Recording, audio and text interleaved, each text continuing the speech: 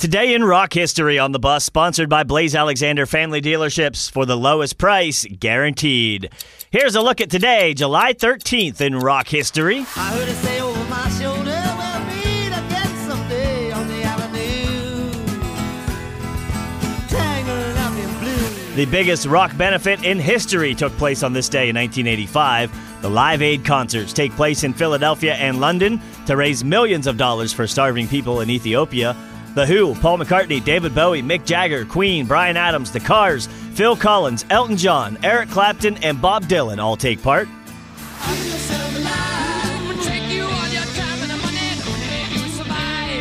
Today in 1973, Queen released their self-titled debut album featuring the hits Keep Yourself Alive and Liar.